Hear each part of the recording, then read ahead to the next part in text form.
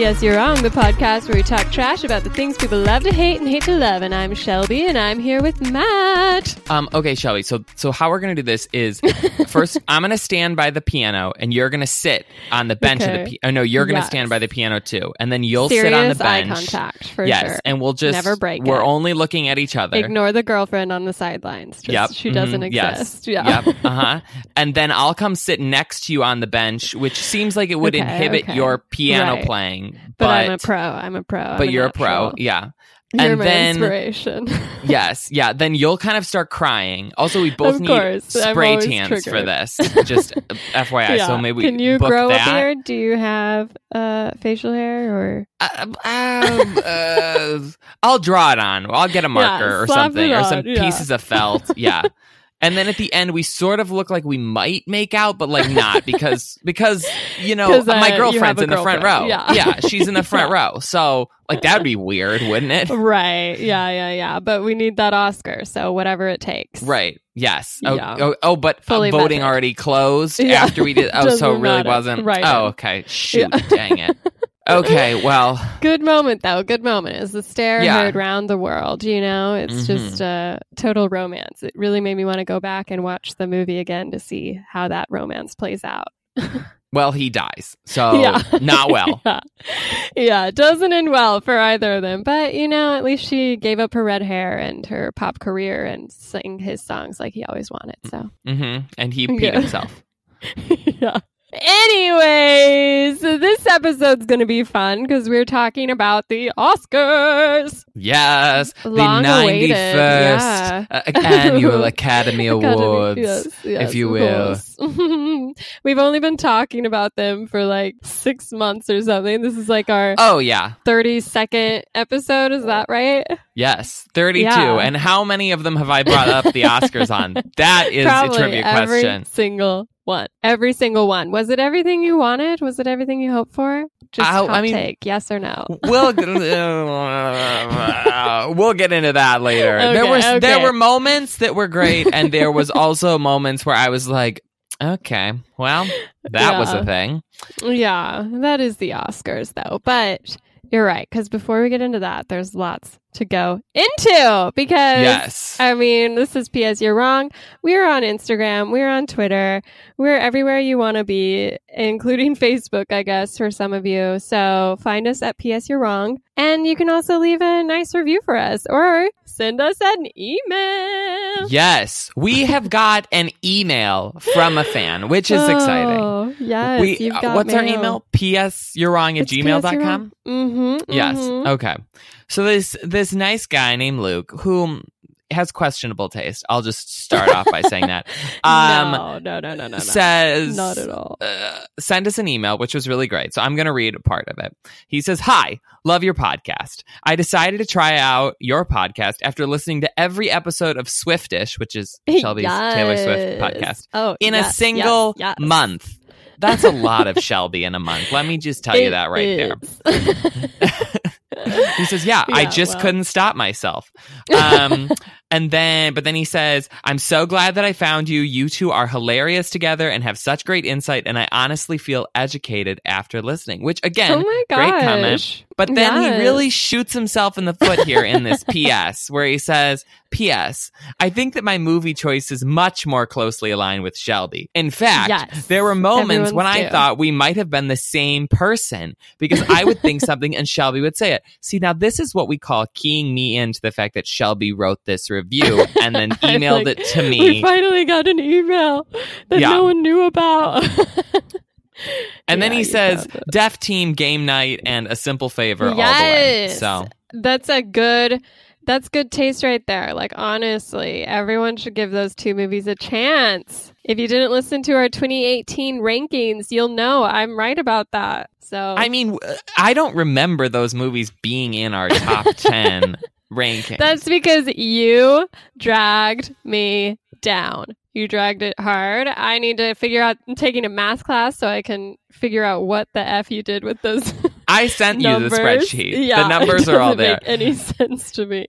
I just massaged the data a little bit so we could get some tasteful, artful foreign films into the top 10 instead of the drivel that you were trying to get up there. So haters gonna hate. You'll hear a lot of that on my Swiftish podcast if you're not getting enough of Shelby, because I know I'm the best one here. You can go check that out. There's a lot happening because Taylor Swift is on the move. So she is. Have you not heard any of this gossip? I thought for sure you were going to make fun of me for it. No. Okay, let me get into it. I'll give the Cliff Notes version. Cliff Notes. Just one quick second. I need to just say to our fans who are listening that I am not on the Swiftish podcast. So, I mean, like, it's fine. You can go and listen to it if you want, but just be forewarned listened to every that episode I'm not too. there. So, you're like a bigger fan of Swiftish than my own family. So don't pretend you're above it. I know you've been downloading those episodes. Here's the thing about Swiftish is that if you're a Taylor Swift hater like myself, it's delightful to just sit back and watch the drama unfold of her and her crazy wackadoodle fans. So that's what I'm there listening for. Love this tea because Taylor Swift, basically, she hasn't been posting a lot of personal stuff on Instagram. So anytime she does, it's like a moment in the fandom.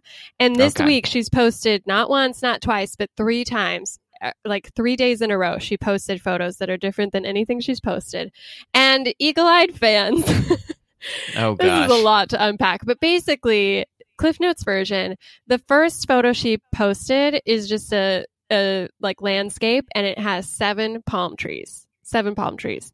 The next photo she posts is her on the stairs in her after the Oscars after party Oscars dress, and she's sitting on the 6th step. Then she posted a photo of her looking through like a fence, and there's 5 holes in the fence. So if you're staying with me, that's 7, 6, 5. So we're on a countdown now, y'all. Like that's the idea, is that in 5 days something is going to happen because 1, Taylor loves the drama. 2, Taylor loves dropping weird clues and watching her fandom freak out. And 3, she released a calendar for 2019, and on March 2nd, which is where the countdown ends, there's a pressed flower that's not seen in any other page of the calendar. So people are convinced that something is going to come out, and it's just like we're just thirsty for it. So people are talking about it. BuzzFeed and E and like everyone's talking about how the Swifties are talking about it. Taylor has not posted a photo today yet, so this could all be a total fluke, but fingers crossed. So that's the Taylor Swift update. This is lunacy. This is like talking to someone on the subway who is like shouting to themselves about conspiracy theories. Yeah. It's They're amazing. like the government. I don't know. They planned the war. 7 palm trees. Yeah. Wait. Okay. Now I'm going to her Instagram account. Yeah, double check. Did she post anything? This could be happening live. She posted around this time the last couple days. So it has been every day. It's been every day. And the reason people I guess the first one does have 7 palm tree emojis. So she is aware that there was 7. Yeah, exactly. But then this 1, she's 2, sitting 3, on the 4, 6th 5. step. Yeah, but like, but also, I mean, I don't know. That feels a bit of a stretch. And then the same with this lattice. Holes. You don't like the fence? No. Fence holes? No. I could see maybe something in this weird palm tree shot because it's like it's not a good picture, and the palm trees it's strange. But then people have like taken the palm tree photo and they're like, whoa, she has 4 on one side representing her 4 country albums, and then there's 2 on the other representing her pop. Oh my gosh. And then there's the center one that'll be somewhere, the new album will be somewhere in the middle of the 2. People get into this. It's amazing. It's my favorite time of year is when there's rumors of a new Taylor Swift album, because 1, I'm a fan, obviously, but 2, I love watching this fandom just like implode with the crazy, and it's just it's just a feeling I treasure. It's just mesmerizing. This is the type of thing that you will find on the Swiftish podcast. So if this is what you're looking for, and I know that it is, you can listen to it there. Yes, a good plug. This is crazy. Clearly she just posted, I mean, I don't know what the palm tree picture is. That might have a code in it because it's bizarre. Yeah. But then she just went to an Oscars thing and posted a picture. Right, and also, but then the fence. You know, it's from a photo. It's from a photo series from like months ago. So why'd she save it and just post it randomly without a caption? And she never posts personal photos. So it's all suspect. And that's the thing about being a Taylor Swift fan is you always have to be on high alert because she does weird stuff like this. She loves the game, you know? I mean, I don't know. I'm looking through her photos right now and I see here's a picture of her on a log that, you know, apparently doesn't have much to do with anything. Here's her on a porch that says missing Australia already. This is the thing too, is when she posts a photo, she usually goes on Tumblr and starts interacting with fans who are reacting to her photos. But once she started this countdown, because it is a countdown, she's been MIA. She's just totally gone radio silent, you know? It's just like, everyone's on high alert. How long do you think it took her to get this shot on the stairs that's like, okay, we're going to take this shot on the stairs, but I need to be on the 6th step. But it's not that she's on the 6th step from the bottom. It's just that she's on the 6th step in the picture. You know what I mean? Like, you can't see the bottom of the staircase. I know. This could all just turn out to be nothing, but if it turns out to be something, then we're going to be pretty proud. I mean, the staircase one has a pink heart and the other one has a yellow heart, but then the palm tree one doesn't have any hearts, but there's stars in the background of the picture. You have to start asking these questions. You got to start counting things. Okay, I have a theory. Okay, so let's see. There's hearts, stars. Yes. I bet we could find a horseshoe, Clover and Blue Moon, a pot of gold and rainbows. Oh my gosh. I bet there's a red balloon. What if her next album's called Lucky Charms? I think that's what it is. You can get on Tumblr and you can release your theory and people will respond. Like, that's the truth. That's the honest Can you truth. put that Nothing out there? is too far-fetched. Can you bring that up on Swiftish and see what Ashley says? Yeah, she's the brand ambassador for Lucky Charms. That's what Taylor's going to announce on Friday. It could be a thing. You know what I mean? Yeah, no, she loves a good branding. You know, she paired with like UPS last year for her album. So that was wild. You know, Lucky Charms. Okay, well, speaking of wild stories, you know, that was really the top tier news that we'd like to bring you on this podcast. Exactly. We haven't talked about this next story yet. It's been in the making for like several weeks now and has been very fascinating to follow, I think. The Jussie Smollett drama. Yeah. So this is a cast member of Empire, the TV show, which I don't watch. Is he a regular? I'm not even sure. Yeah. He's one of the sons of the main couple. He's a main character. Yeah. Okay. So back like several weeks ago, maybe even a month ago at this point, he reported that he was attacked. He was like, just going about his business. These men wearing like Make America Great Again hats came up, beat him up. He's a black man, like said the N-word, said slurs against gay people, like, you know, supposedly attacked him. It was this horrible hate crime. He announced that this had happened. Everyone felt really bad for him. Police obviously started investigating this because he's a celebrity and this is a terrible thing. And, you know, everybody was very like passionately supporting him and rallying around him, saying, oh my gosh, I can't believe that these type of things still like happen in America. This is horrific. Like, we need to put a stop to this. Well, as the police continue to investigate this crime, they found that like the details were shady, sort of, and Jussie wouldn't hand over his phone, which seemed weird. If he's like the victim, why wouldn't you hand over your phone?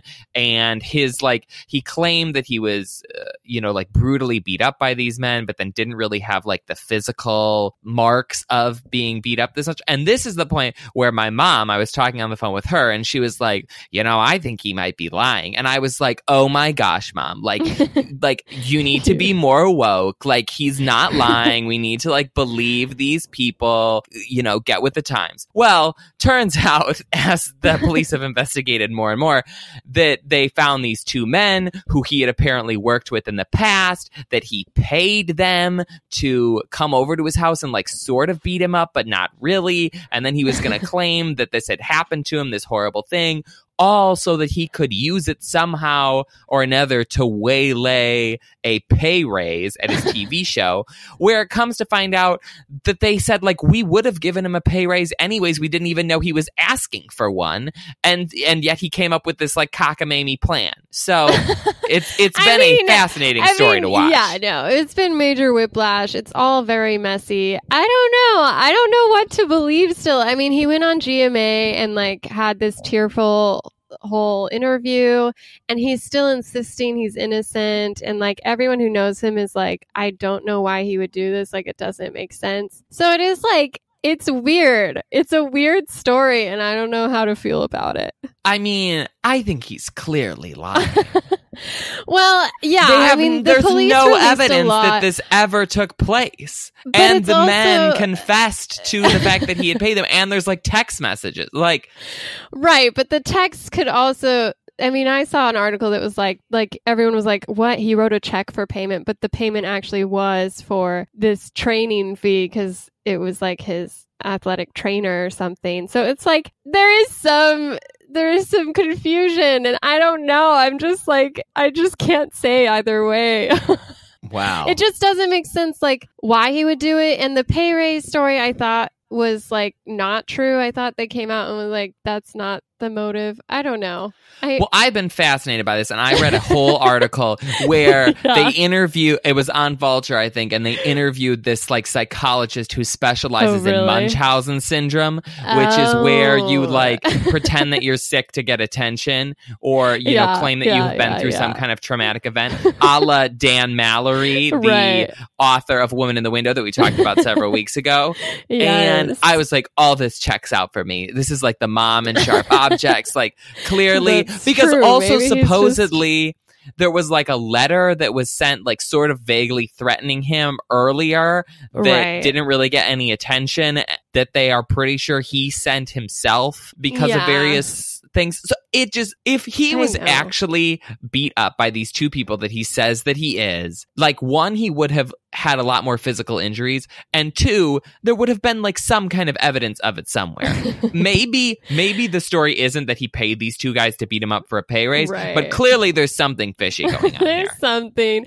I know, but I just like, I don't know. It just would be so messed up if it's all just a complete lie. And I guess I'm holding out hope that it'll turn out to be some crazy true crime situation. We'll get like season 4 of Serial or something that dives into it.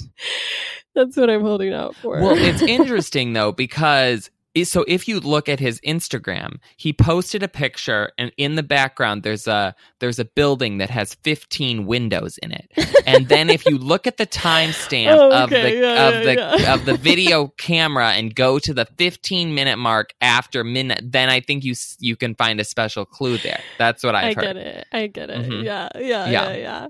Okay, well, I'll look into that. I'm really good at sussing out clues that way. But I have some more lighthearted drama that I've been waiting to dish. It's about my favorite family, the Kardashians. I'm sure everyone's heard this story, but basically, oh my gosh, I just don't even know where to start. Everything's so juicy. Khloe Kardashian has a child with Tristan Thompson, who's an NBA player who has cheated on her in the past, like literally the day before. While she was having a baby. Birth. Yeah, pretty messed up. But she took him back, tried to make a family happen, whatever. News broke earlier this week or over the weekend that basically he had been caught cheating on her again. Okay, fine, whatever. He was a dirtbag. We all knew it. But in the craziest twist, he was cheating on her with Kylie Jenner's best friend, Jordan Woods, who's like famous for being a Kardashian Klingon. Like she has been Kylie's friend since like middle school. She's been on the show a lot. She's basically the arm that Kylie does all her makeup swatches on in her Instagram stories. They live together. When in Kylie's spinoff show, they like got like married, like friendship married, and a ceremony in like Sweden or something ridiculous. They're like obsessed. And Jordan, this wonderful, this like gift of being the best friend of a billionaire, just appeared, and she got to just ride these coattails. And she was a model for Khloe's jean company, Good American. She like had a bunch of sponsorship and fame because she was a model for a Yeezus line at some point. Yes, and she had so much access to and so much wealth from this family. And then she went and cheated with Khloe's baby daddy, and it's just like, what was she thinking? Like, talk about weird motive. I don't know how short-sighted you can be to think that's a good idea. Like, it's just so messed up. So have the Kardashians come out and said anything about this yet? Yes. So that's part of the drama. I mean, not necessarily about Jordan, but they all unfollowed Jordan on Instagram and Twitter. Khloe scrubbed Jordan's name and photos from her Good American website. There's like been sources saying like Jordan keeps trying to apologize and Kylie's really torn up about the whole thing. Cause like, that's sad. That's her best friend. And it's like, oh my gosh. And no one liked Tristan anyway, cause he was a cheater. So it's like, oh, why did she do this? And is like, Tristan still around or is he gone too? So he's gone. Like, so Khloe has made statements sort of in passing and in comments that basically Khloe has confirmed that she's broken up with Tristan, and she's made like a few like, you know, like, oh, what doesn't kill you make you stronger type of stories and stuff on Instagram, just like empowered messages. And they've like made like Kim has been sort of outspoken in like comments on Instagram and stuff where she's like, don't trust those hoes and stuff like that. So there's a lot of obvious shade going on, but basically it's just like no one knows why Jordan would do this, why she'd risk like her livelihood. She had to move out of Kylie's house, and like it's just like, Jordan, what were you thinking? But she hasn't spoken out about it, but she's doing a Red Table interview with the Smith family, you know, like they do that Facebook TV show. I have no idea what you're talking about. What's a Red Table interview? It's like the oh my gosh, Will Smith's wife is named Jada Pinkett Smith. Jada Pinkett Smith hosts this Red Table. It's called a Red Table Talk, and it's just like a Facebook mini series where she and her mom and Willow Smith just like interview like B-League celebrities. And talk about like metaphysical, like, whoa, what inspires you type things. Oh gosh. And so Jordan booked it, and she's going to go on it. And everyone's like, is this true drama, or did Kris Jenner just like script this whole thing to like make people talk about her, you know? Here's the thing is that supposedly Kris Jenner is scripting all of this stuff, but I sort of feel like none of it has ever come out like, okay, this was actually scripted. You know what I mean? Like I remember when Bruce Jenner became Caitlyn Jenner, and everyone was like, this was like a twist for the show. And it's like, you know, 10 years later or whatever, not a twist. So I mean, if this is the case, yes, like it would be great on their part, but this can't be. But then also, like, has it been substantiated that yes, they like were 100% cheating together? Like, is there evidence of that? So the rumor came out because people at a party saw them making out. So no, there isn't like photos or anything, but multiple quote unquote sources have like said they were seen together and left together and then were making out together. That's so messy. Oh my gosh. Like, get it together, people.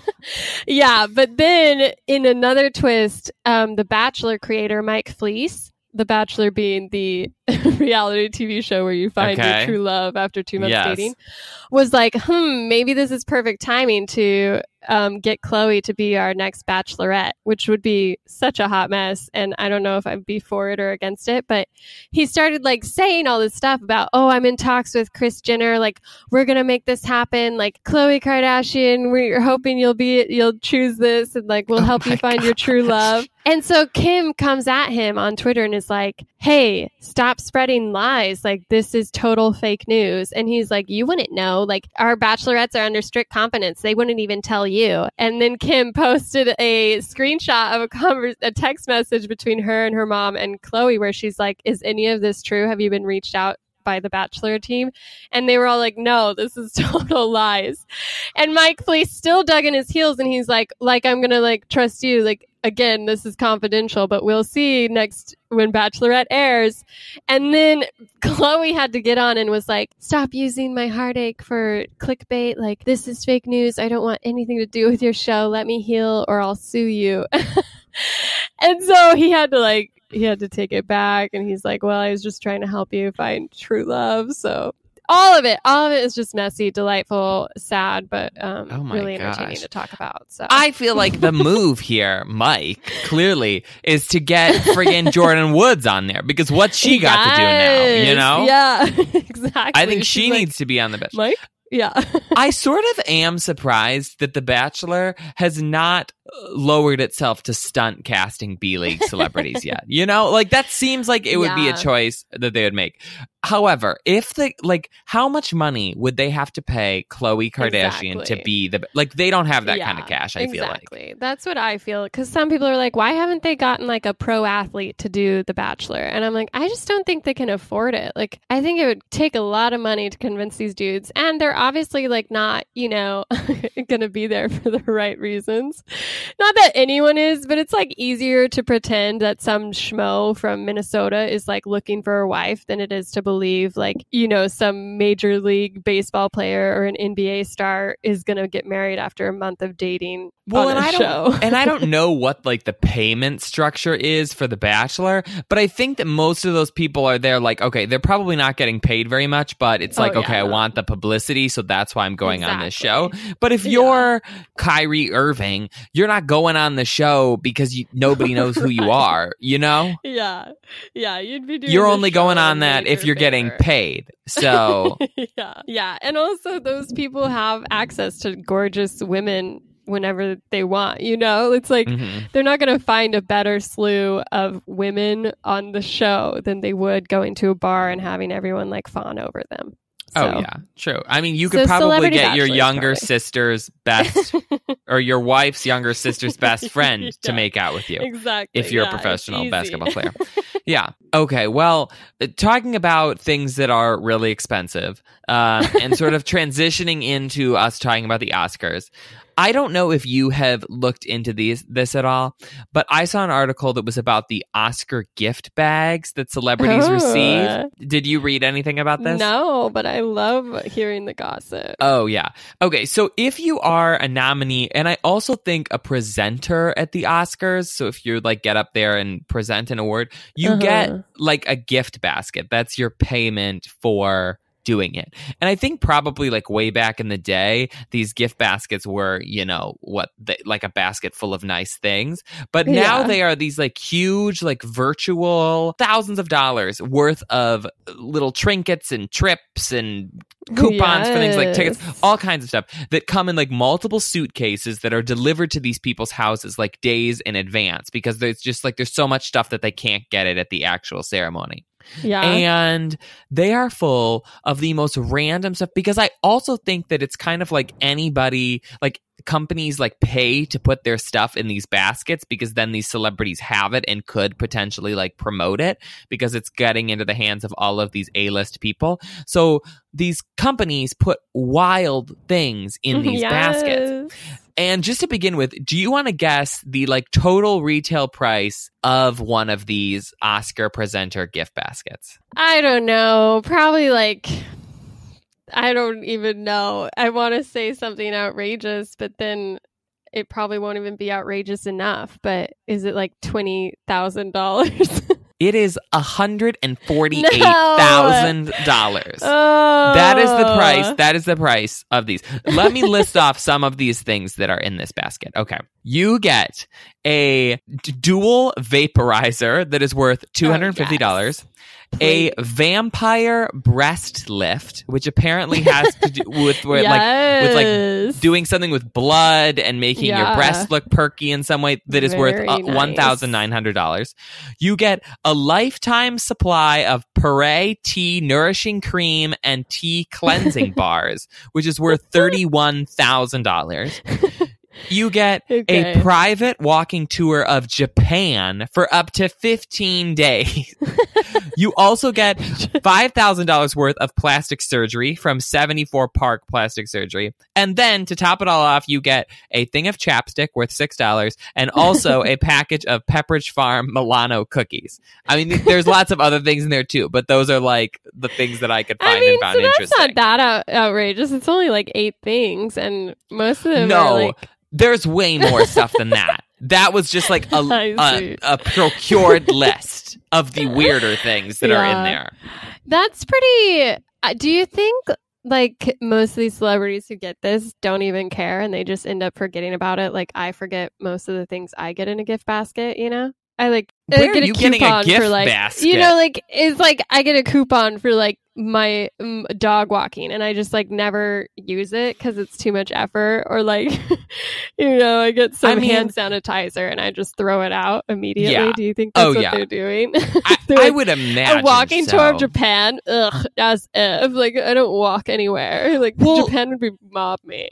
I mean, I think that they probably. I mean, these are A-list celebrities, so I'm sure that somebody or another who's getting this is using the walking tour because they're like, ooh, a free vacation. But I bet that it's like a nuisance to plan and schedule this, and so probably a lot of people don't do it. Or like, you know, the vampire breast lift, like lots of celebrities aren't going to use that. I mean, sure, maybe like a couple of them do, but I bet a lot of it is like they're putting it in there and they're expecting a lot of people not to use it when it's these voucher type things. I mean, the Milano cookies, like somebody's eating those. Probably an assistant. Yeah, exactly. Maybe this is where the celebrities get the gifts for their assistants for National Assistant Day. And this is where Kylie goes, hey, Jordan, do you want some Milano cookies and a CBD oil lotion? Exactly. Lifetime supply. It's yours. You're welcome. Yes. So thoughtful. That's amazing. Oh, how the other half lives. Yes. But that's what we get to talk about, is these people praising themselves and giving out awards and patting themselves on the back.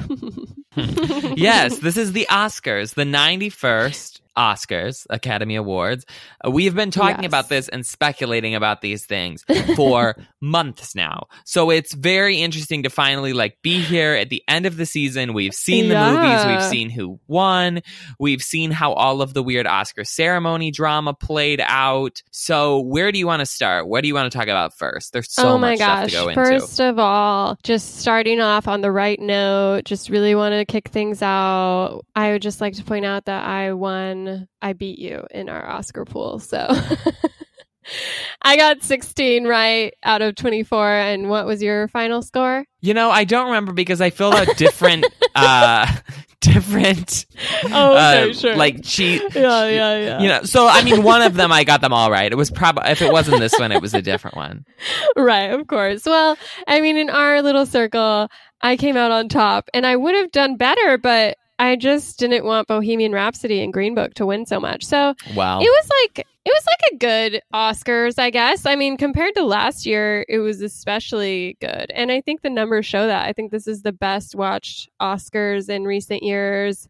Viewing was up by a large percent, and all around it was much better. I mean, last year, the Oscars went on over 4 hours. This is an interesting take that you have. I'm excited to get into it. Well, last year it was 4 hours. This year it was 3 hours and 15 minutes. So it still ran long, but it was a much more palatable for me. But yeah, I mean, I guess to start, like, what were you thinking going into it? Like, you knew there would be no host. You knew who would be presenting. Were you surprised by the end of it all, or did you enjoy it, or were you disappointed? So I guess, let's talk about the no host thing to begin with. Yes. I felt like in general, this Oscars, it didn't necessarily seem rushed to me, but it seemed sort of bare bones, austere, like nothing that exciting to me happened outside of the like awards themselves, which granted, yes, so like, you're like the fan of Ansel Elgort shooting hot dogs out of a cannon and like Ellen DeGeneres having the biggest like selfie on Twitter. That's like your jam. That's what you want. Well, it's like, for me, it's like watching the Oscars is like going to a baseball game. Let's say that. There's a certain amount of stuff that like has to be done that you enjoy watching. It's like, I enjoy watching a baseball game. You have to play through the innings. I enjoy watching the Oscars. You have to hand out these awards. Like, there's a certain amount of stuff that has to be done. But both of those things take a good while. And so you can either do like a really bare bones version and be like, okay, we're going to make this a little shorter and we're just going to like go through this, but we're not going to have anything exciting. Or you can be like, you know what? We're going to make it a little longer. We're going to add in some like musical numbers. We're going to do some fireworks. We're going to do the YMCA, like make it a little bit more exciting to kind of cut up the monotony. And this, I felt like in years past, I love when, you know, halfway through the awards, we kind of take a break and then come back to the awards because then I get more excited for the second half. Where this year, for the ceremony being so much shorter, I felt like almost tired out about 3/4 of the way through because it was just like person after person after person at the podium, and I was like, I need something interesting to like split this up for me. The truth jumps out. You don't care about the awards. You don't care about the Oscars. You care about the pomp and circumstance of these celebrities entertaining you. You don't care about the acceptance speeches. You just want more celebrity antics. Do we not love good TV? Like, I want a fun, crazy musical number. I want a monologue. I want a bus full of random people coming into the auditorium being like, that's Denzel Washington. No. Those are the things that I'm looking for. So much better this year. I thought it was so much more palatable. I didn't feel as burned out by the end. I was like, oh, wow. Things are running so smoothly. There's no like awkward joke that didn't work out. Like, it was just, you got your pithy, like funny presenters. You got some really funny, awkward, moving acceptance speeches, and it was all about, you know, the movies, the awards, the accepting. It's like, I didn't want any of that weird nonsense that like just makes me embarrassed for whoever planned it. I mean, here's the thing. Some years the bits are bad, and then it's like, well, now this is worse because it is longer, and also these parts weren't interesting. But ideally, it should be fun. Like, it should be like the year that Justin Timberlake opened the show and, you know, had that dance number where they were dancing through the aisles. Like, that was such a fun opening. And I love a good monologue when it's entertaining. Like, Hugh Jackman's opening song was really good the year he hosted. Like, that's what I'm looking for. I want, you know, Ellen to bring in pizza really quick and watch the celebrities be like, what do I do with this pizza? I'm in a fancy dress. Like, you know, I want a little bit of that in there. And I don't necessarily need to just like blitz through all of these speeches so that we get to the end and I'm like, I can't even remember what happened because they were just like so quick and fast. They all like run together. This is blowing my mind. I mean, I see what you mean, and I agree that there have been some really fun monologues, but I feel like the monologues tend to run way too long and drag, and I was really impressed by how they transitioned. Okay, so I did not love Queen opening. I thought that was weird. No one seemed into it. Nobody wanted that. And it seemed like weird to like favor a movie that way. But once it was like, hey, we're starting in the trio of Amy Poehler and Tina Fey and Maya Rudolph came out, and they did like a pretend like monologue. I thought that worked so well. It was only a few minutes long. It made just enough jokes. It was entertaining and like comforted us who were missing the longer extended monologues. And it was like, we got our first award 5 minutes into the show, whereas like last year, I think the timestamp was 18 minutes to get through the opening monologue. And that's like too long, you know? No. The thing with the monologue is that it's a bunch of movie jokes, which are so funny. I love like movie jokes because they're so inside and you don't get them anywhere else. Like, I always watch the monologues. Right. I watched the Indie Spirit Awards were this weekend, and Aubrey Plaza hosted them, and she did a monologue, and it was so funny. She did a fun opening number, and then she like an opening skit thing that was pre-recorded, and then she had her monologue, and maybe it was like 15 minutes long, but I thought it was really funny the whole time. And then she kind of came back in and out throughout the ceremony and, had like little clips and banter and little funny things that she did. And I just wanted that. I like a good host. And I feel like they tied the show together at the end where Julia Roberts was like, okay, we're packing up, like kids go to bed. Like it would have been nice to have a host there to just like tie it all together. It was a little awkward. Right. Yeah. But I mean, I feel like the ending's always weird because the host just pops out after not being seen for an hour and is like, thanks everyone. Good night.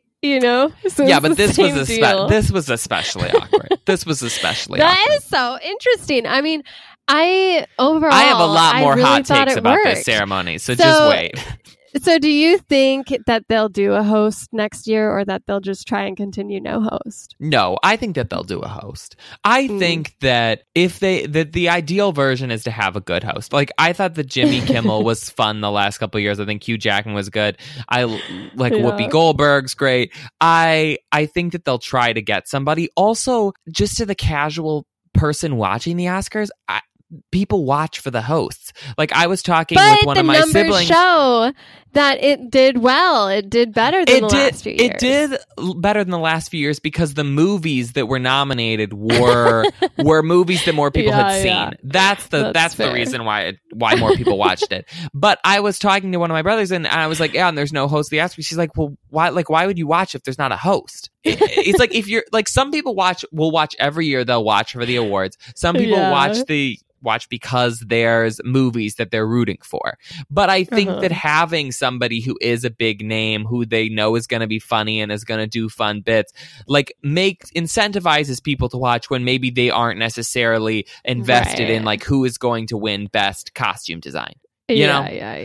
Yeah. No, it's true. I thought they made the best of what they could with the fact that they didn't have a host, and so they got funny presenters. But ideally, you want a good host and funny presenters, and then there's more there to kind of watch and be excited by. Yeah, I mean that's true. I guess I see your point, but I was okay with how things went. But I'm sure they'll do a host again, so you'll be happy next year. So okay, here's the thing: if we're going to cut time, like if we're like, okay, we need to trim down some time on these Oscars, I have a very good idea of one easy place that we can axe. Okay. I did not care for, and I don't understand why they do this, why we have to have a specific person come out and introduce each one of the Best Picture nominees individually at 8 different times throughout the evening.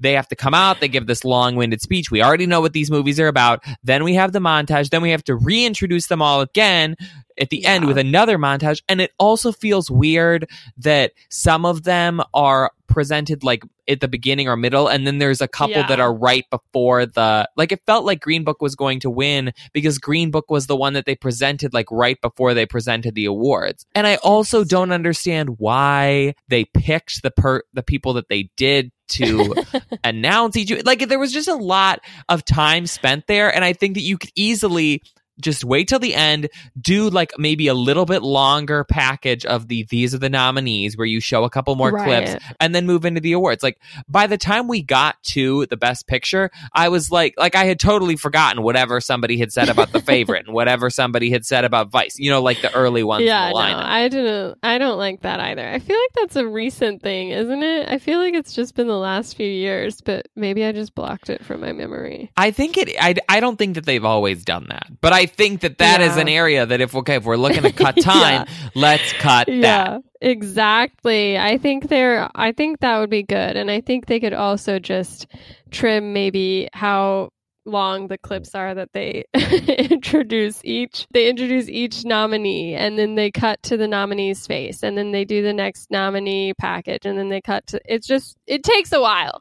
And it just all starts to drag. And there's like this moment in the like third hour of the show where you're like, is this ever going to end? But I mean, should we talk about how the awards went, how they shook out, like where?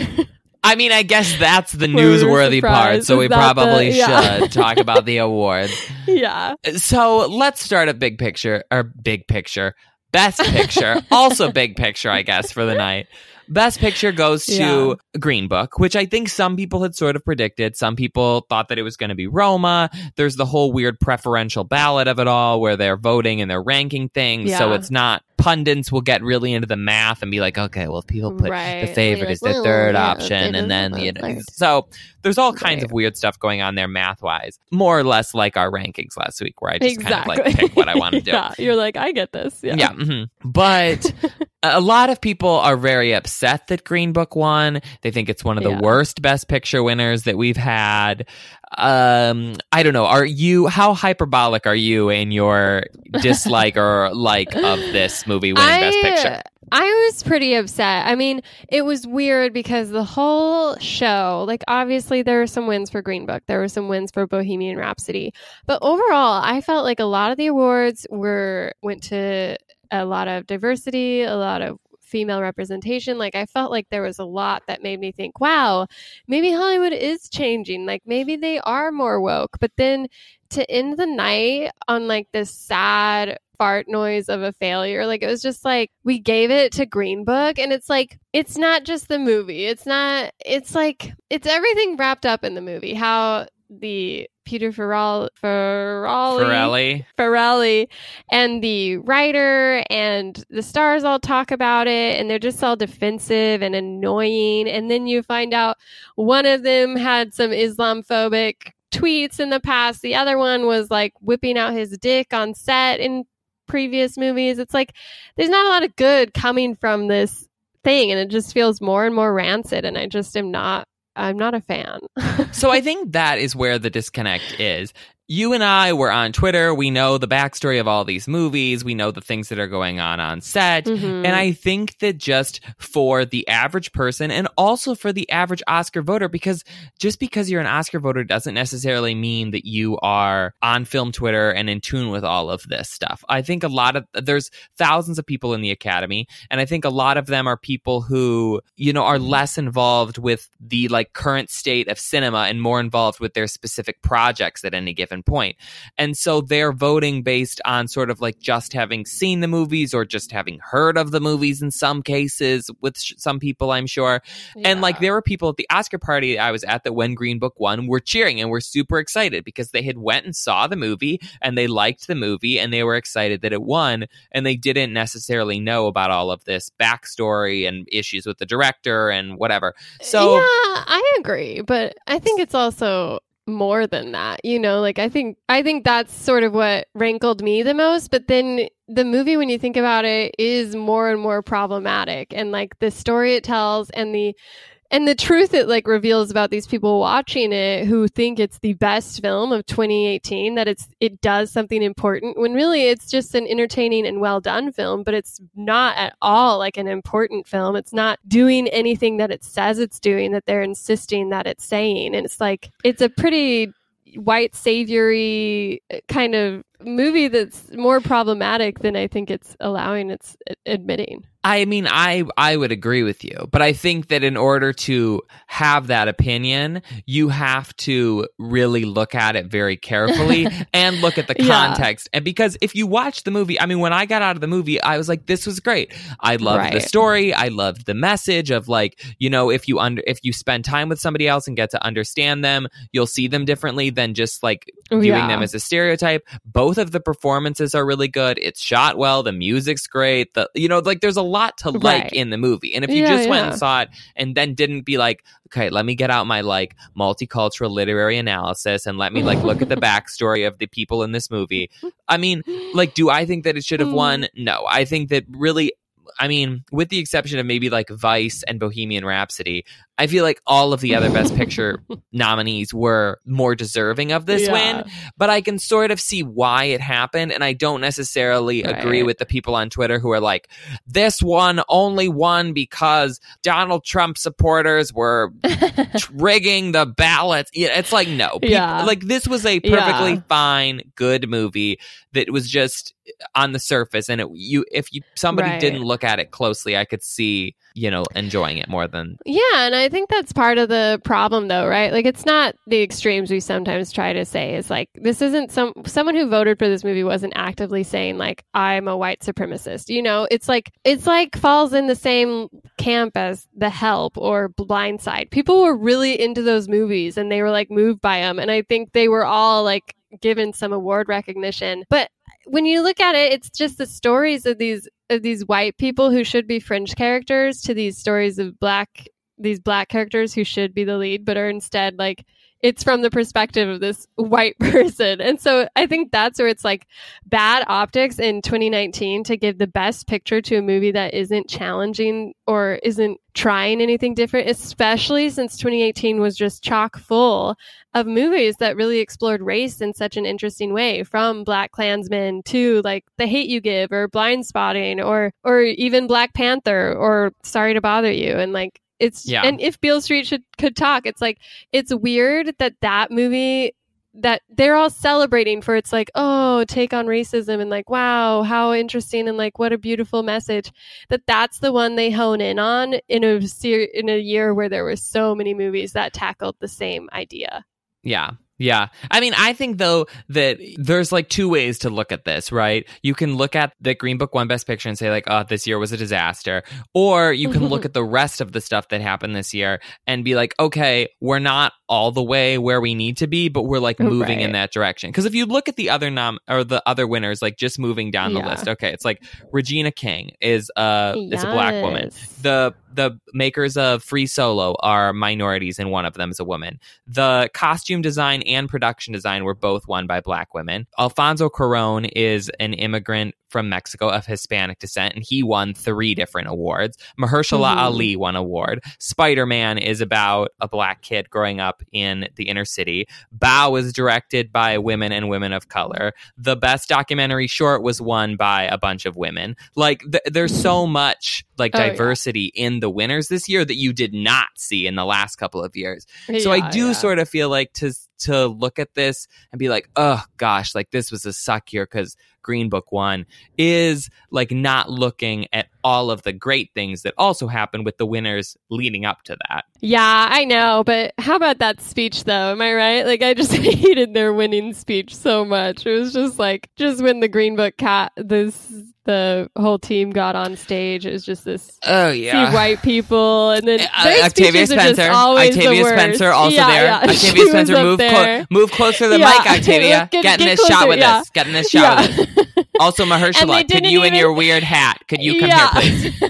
And the first thing they said was thank you to Vigo, and they never ever thanked Don Shirley. Like, they never said thanks for the inspiration, you know, like it was just bad optics. Like, I think it's sort of just like ruined the night a little bit, but I get what you say, because overall, like, I was pretty impressed by the rest of the evening. So, you know, there were some good things. Like, I did not sit here and do the math, but I mean, just like looking through this quickly, I feel like half of the people, at least in this winning list, are people of like different backgrounds. It's not the typical, okay, let's get 3/4 of the awards are won by 6-year-old white guys. Like, there was a lot of diversity in the winners, which I think is exciting, because there were a lot of great movies this year that came from people of a lot of different backgrounds. And it just like led to the best parts. I mean, like Ruth Carter's speech was one of my favorites. For the costume design for Black Panther. And then that was followed by Hannah Beachler, who did the production design for Black Panther, and that was a beautiful speech. And then period, end of sentence, like literally almost made me cry with all that girl power on that stage. Have you watched that? Yes. Yeah, I watched it before because you told me it was on Netflix. It was so sweet. I told everyone in my family to watch it.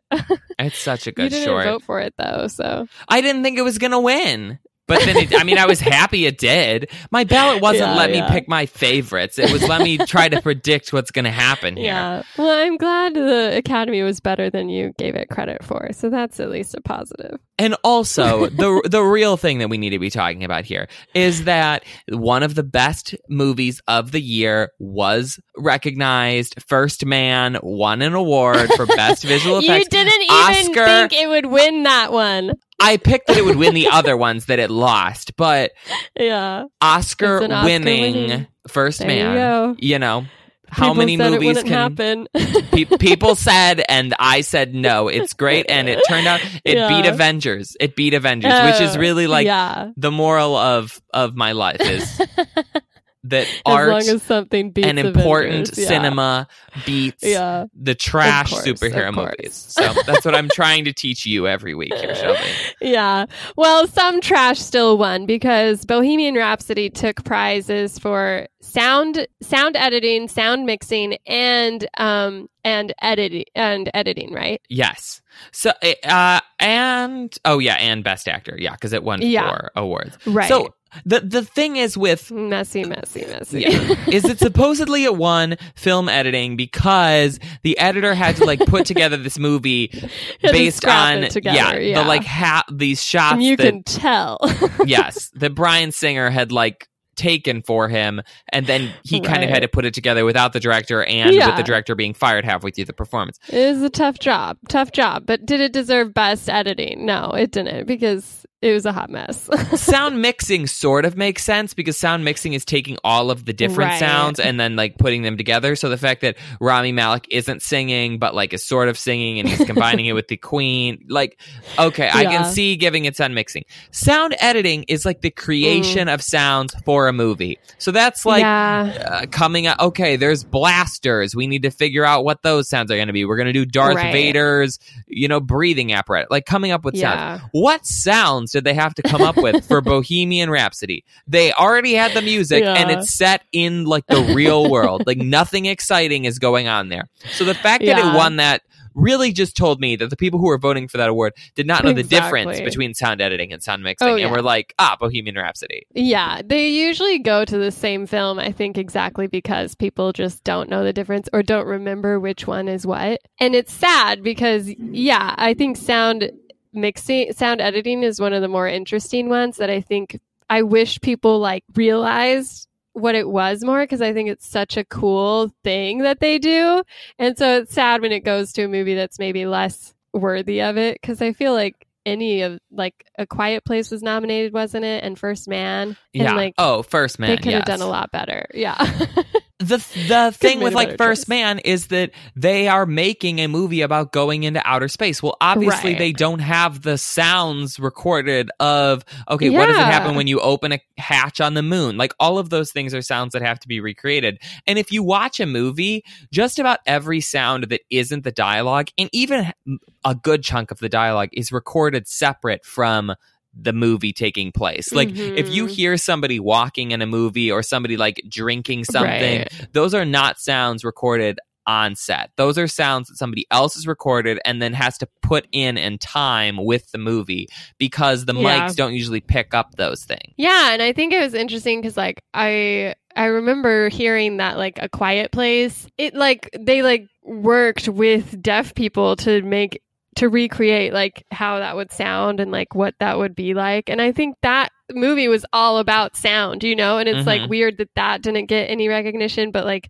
Bohemian Rhapsody, which they just plopped a pre-recorded concert onto the end of a movie, it's just weird that it got that recognition, but yeah, it's strange. Whatever. So the award that I feel like was the most exciting and the thing that we need to talk about is Best Actress, which everybody thought that Glenn Close was going to win. She had been nominated 7 times before. 6. I think this was her 7th time. She'd been nominated 6 times before. She had never won. She'd won basically every precursor to this. Some people had said, maybe Lady Gaga will win. Maybe Olivia Colman will win. But I don't think anybody thought that they were going to. Glenn Close shows up in this gold gown that weighs 40 pounds, clearly like just ready for her Oscar. They stick her in the center of the front row. Like everybody is ready for Glenn Close to win. They announce it. It's Olivia Colman. She seems completely shocked, gets up on stage, like has a great speech, but like clearly not prepared, speaking off the cuff, apologizes to Glenn Close for taking her Oscar.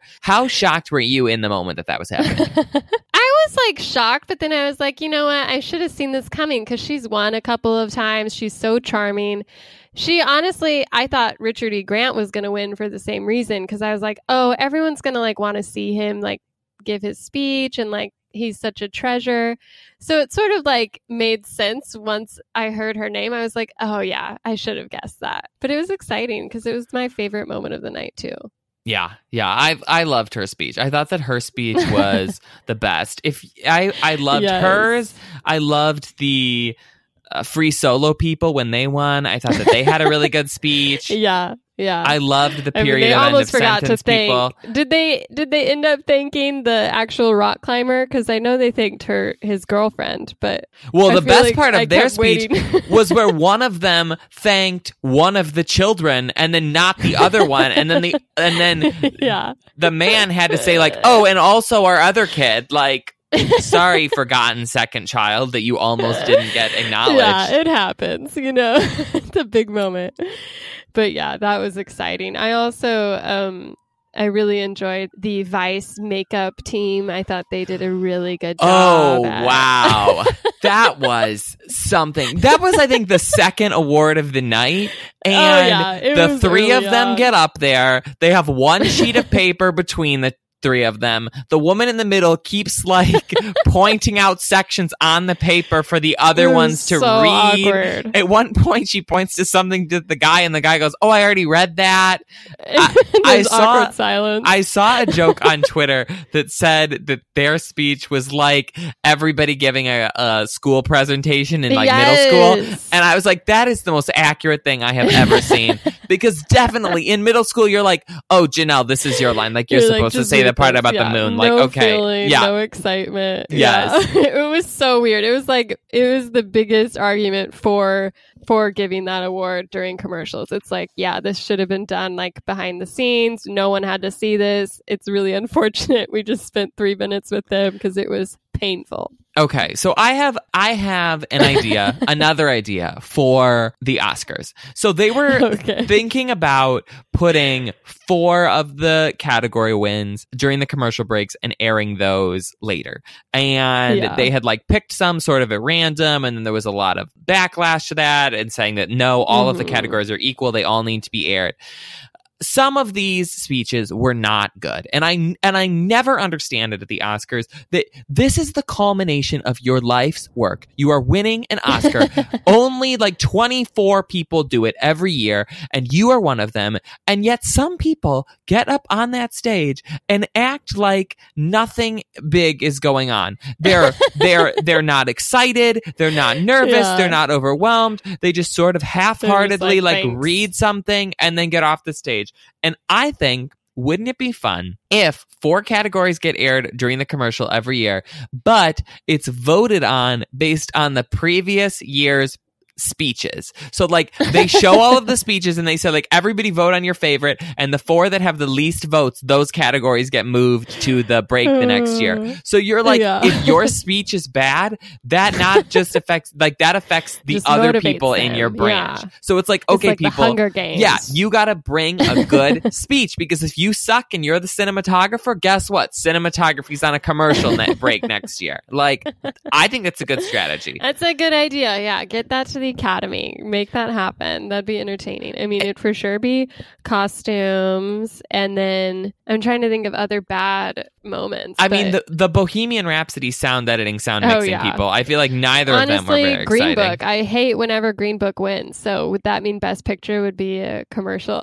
No, I don't think you can move Best Picture.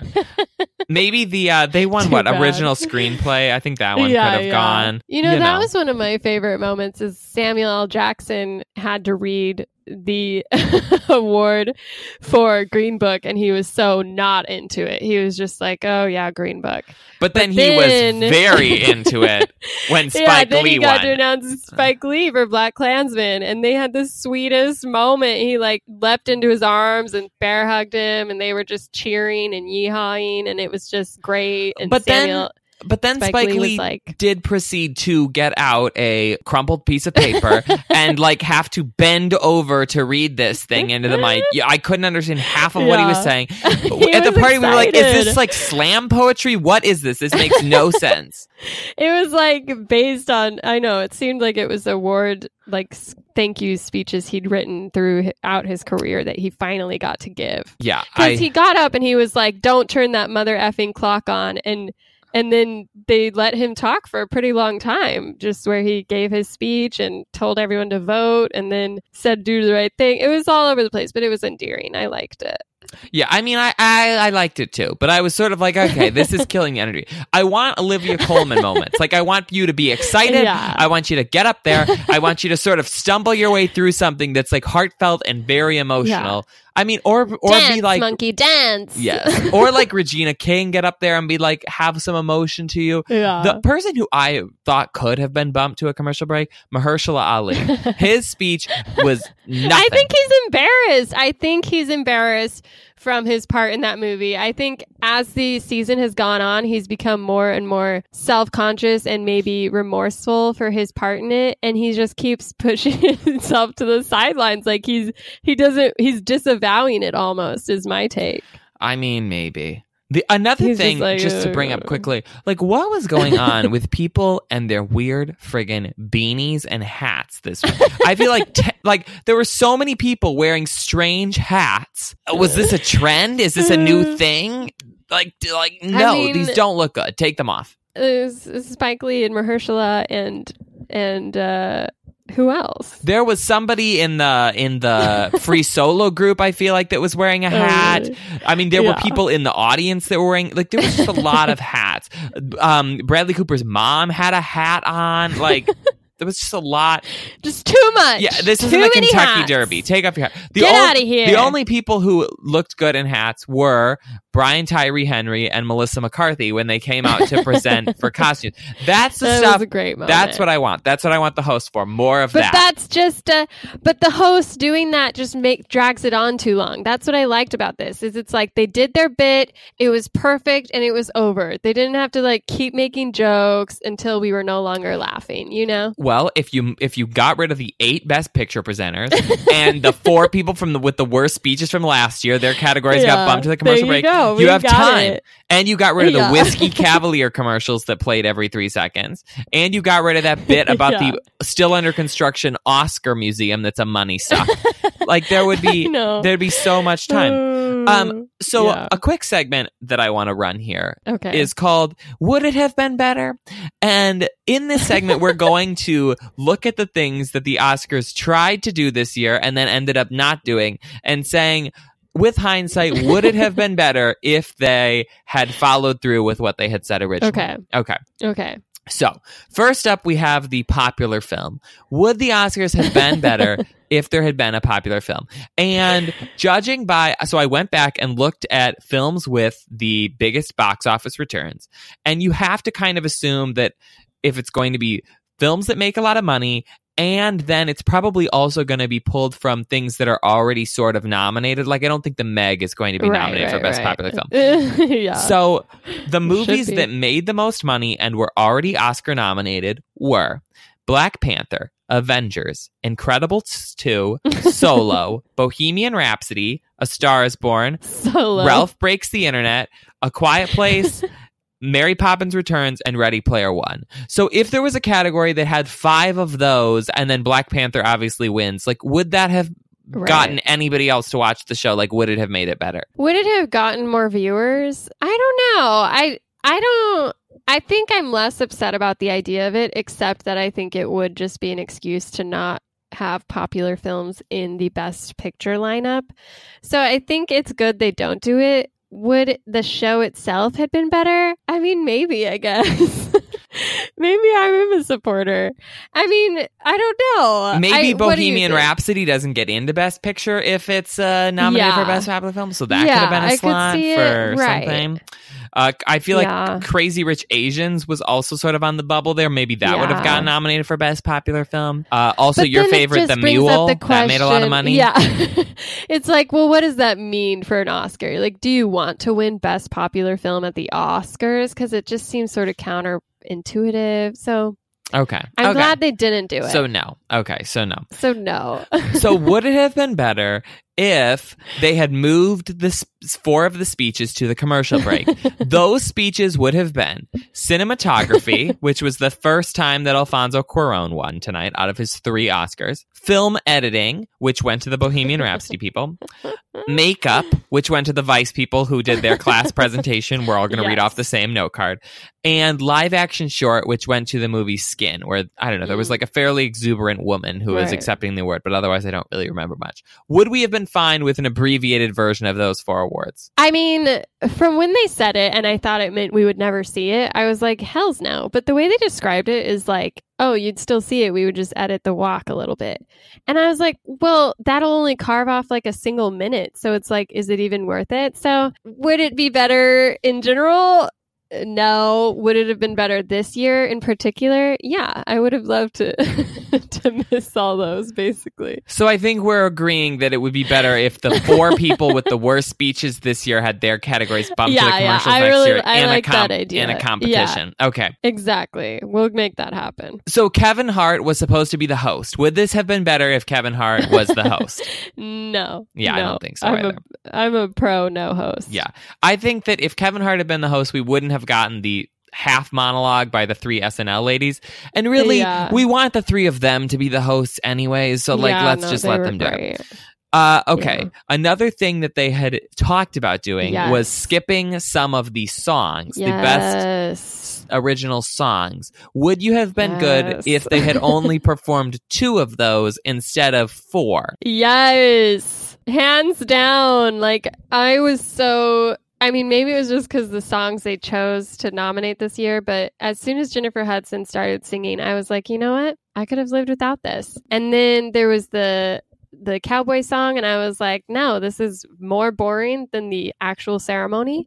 And then Bette Midler came out for some reason, and that was a boring song. So it was just like, why is this happening? I was not a fan of any of the numbers. And then Shallow happened, and that was like, fine, it's a song. It happened. It was longer than a minute and a half. Oh, Shallow was captivating. Counting. I keep that for sure. Like I think I've watched it maybe 5 times. I can't take my eyes off it. It's so strange and bizarre, and their relationship is something. So you're saying you just want to take another look at it? Yes, I do. Yes, come back to my weird limousine. I want to stare at you all over again. I think that they could have. I think maybe for each year, like, we have to audition. You know what I mean? Like, all of the people, that's a good maybe idea. Like put something on YouTube, and we can sort of like gauge whether or not we want to see it in the live full version. Because also then we ate up more time by the fact that some of those numbers had to be introduced by other people. Yes, it's like we couldn't just the come out and say and do the Ballad of Buster Scruggs song. We had to introduce Casey Musgraves and have her come out, and then she had to read a long thing about these other 2 people who were going to be performing the song who didn't perform it in the movie. Jennifer Hudson was fine. I know, it's so weird. What's the old lady's name? It. She was like Bette Midler. Oh, Bette Midler. That dress was a travesty. I was like, ugh, something's going to pop out and it's not looking good. It was I did not like it. I did not like it at all. Okay. So we've decided then, I think, that we don't need a popular film. We don't need Kevin Hart, but maybe a different host. We could skip some of the songs, but we definitely want the 4 worst speeches from the previous year to have their categories have to go on the commercial break the next year. I think it creates a sense of competition that is exciting. Right. Exactly. It motivates people. Yes. It's like not only did you have to compete to win an Oscar, but you also have to compete for your branch to get to have your speech aired the following year. Maybe there should be an interactive element where kids at home can like text to decide if someone should be booted from the stage for a bad speech. And, like, the floor will fall out. I like that as well. I like that. Cut out. Here's a bit that I loved from last year where Jimmy Kimmel said whoever had the shortest speech won a jet ski, and then they were like sort of timing them as they went, and then he came out on a jet ski in the end. I thought that was fun. I hated it. Oh man, you're just reminding me why I don't want to host ever again, honestly.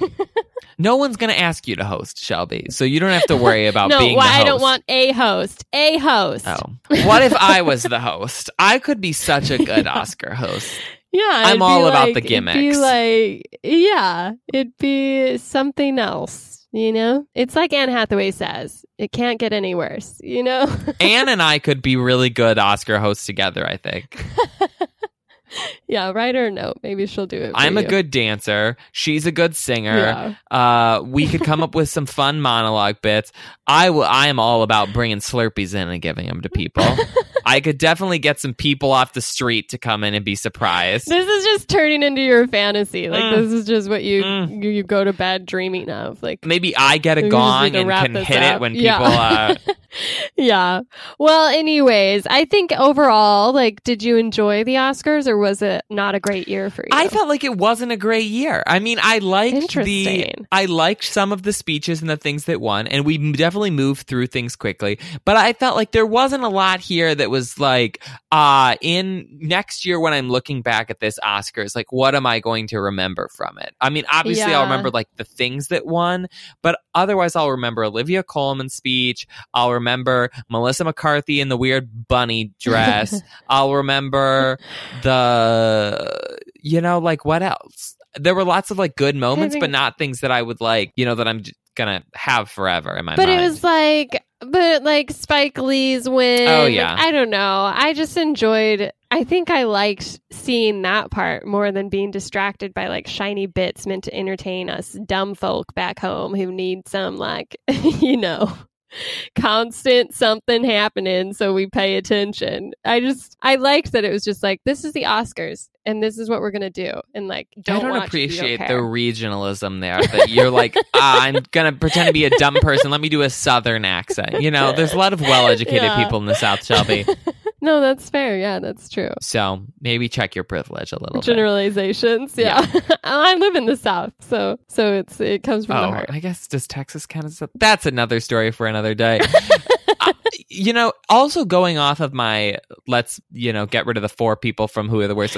There should be a thing that if you are not exhibiting some sort of emotion by the time you get to the stage, that you just don't even get a speech. You know what I mean? Like, if you get up to the stage and look like, it's any Some given... people are just shell-shocked. Some people just don't show emotion. You can't be judging people by the cover, The cover is not the book. The cover is at the book. The cover is at the book.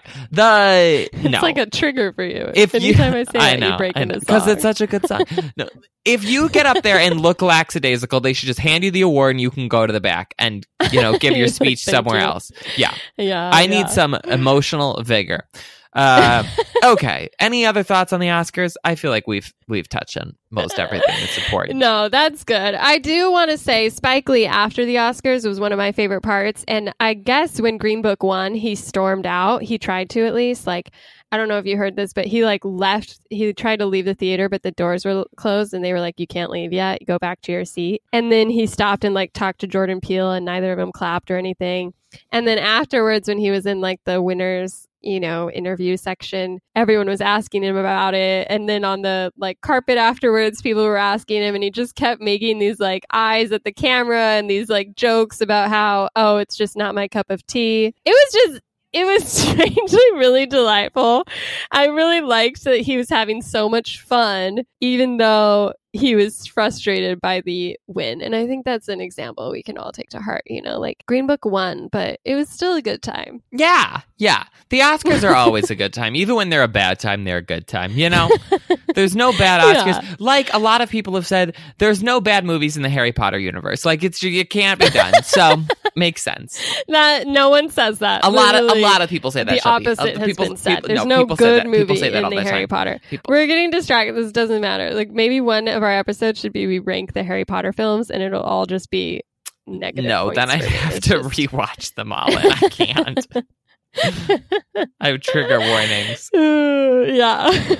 Okay. Shall we get on to love it or hate it? Yes. Oh, well, first, in Oscar-related news, we had our Oscar pool. Oh, yes. Which I'm proud to say no one at all guessed that Green Book would win. So really? Props to us. Yeah. What did people guess? Person. Literally every other option was voted for at least once.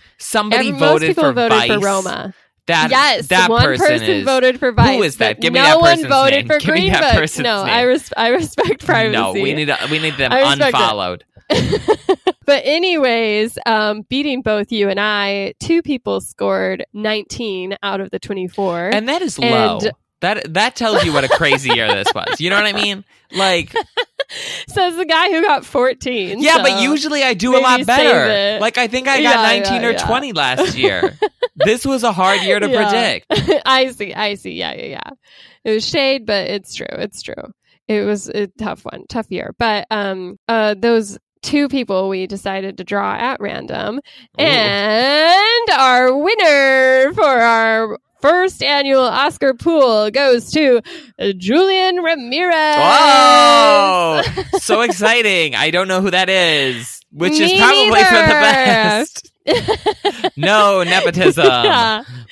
Wow. Yes, a total. We had no idea. It's no one we're related to because they didn't guess that well, actually. But at least my family. But yeah, so that's exciting. Someone won a prize, and that's why you should follow us because you never know when a giveaway will pop up. Yeah, so. Shelby's in charge of. I even never know when a giveaway is popping up. Yeah. Shelby just does it, and I'm like, oh, okay, that was a good idea. Yeah. But anyways, that's the last of our Oscar updates, and I think it's an important one. So thanks everyone for entering, and we hope you had a good time. And you should have gotten your final scores. So way to go! Oh yeah, I got mine. It was It was very exciting.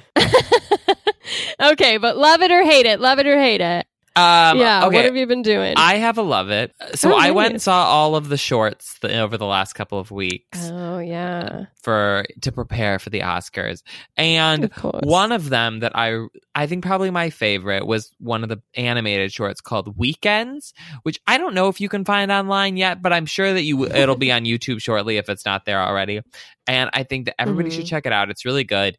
It's this beautiful animated movie about I'm pretty sure it's Canadian. It's set out near Toronto, about this boy who's kind of like going through like the stages after his parents are getting divorced and kind of like spending time with his mom and then spending weekends with his dad in the city, and just about how he's adapting and dealing emotionally with these parents and how like they're kind of starting their own relationships with new people now that they're divorced, and just how like you see that as a child. And there's no talking in it. It's all just like music and really beautiful animation. And it's only like, I don't know, maybe like 10 minutes long. But I just found it very moving to watch and thought it was such a good short. And it's so quick, you can watch it, in the time that you're eating dinner. Like, everybody should check it out. That's my suggestion. I've heard all the live action films are pretty depressing. Is that true? Oh yeah, I watched those. So let me quick rundown of things that happen in the live action movies. Okay, so there's one that is about a elderly lesbian woman who realizes that she like has thrown away her chances at love her whole life, and when she's falling in love with the woman who's like caring for her during hospice, which is sort of sweet but miserable. And then there is one where a child gets abducted at a beach. There's one where a child shoots his father. There's one where a child pushes another child into quicksand. And the last one is where two children kidnap a baby, torture it, and murder it on a train track. Oh my gosh. Whoa. Those are the options in best live action short. So I would recommend skipping all of those. I really want to watch them now, though, and I think I missed my chance. So I mean, I think that you can get them on like on Amazon or whatever now. I think they're pretty easy to find after the Oscars. It's just before the Oscars that they're only in theaters. So okay, yeah. I mean, I love a good depressing thing, but those sound pretty rough. Pretty rough. Yeah, very bleak. Well, I have a love it, and it's sort of embarrassing because it's about 6 years too late, but I started watching The Americans, which I don't know if you've heard of it. It's a little TV show on FX. Well, not anymore. It's not on FX. Not anymore. But it's just about these two KGB spies who are posing as Americans in DC. And I binge watched the entire first season over the weekend, and I'm pretty into it. I think I decided to finally watch it because I'd always heard of it, and I was like, I should start, but it's hard to like start a new show because you have to like watch every week and like really dedicate yourself. And so one, it's bingeable. It's on like Amazon Prime, which is great. But two, I'm really obsessed with the fact that the actors are married in real life and like they're really cute together, and so I feel like attached to them already. So I think that's also why I like the show, because I'm really rooting for them. Well, that's why you loved Bohemian Rhapsody, because Rami Malek is dating the girlfriend. Yeah, now they're together. It's like so much better. Yeah, I'm like, oh yeah, he's not with Jim in real life. Yeah, well, but if you need something to binge, that's a great one if you've never given it a chance yet. which I might be the only person. Oh, I haven't watched it. So, okay. So that makes two perfect. of us. Well, so it's good. So basically what we're saying is if you have 15 minutes, watch Weekends. If you have 15 months, watch Americans. Yes. Yeah, for sure. At least. I mean, 15 hours for the first season, so it's like you can do it. Well, I think that is all that I have. I mean, I have millions of other thoughts on the Oscars, but I know we could just keep talking. Yeah. But for the sake of our listeners, I will shut up and then only start talking about the Oscars again on next week's podcast whenever I start predicting what's going to be nominated next year. So stay tuned for that. Serenity, best Oscar right there. Yes, Serenity, Escape Room, Isn't It Romantic, Happy Death Day 2. These are your best picture nominees.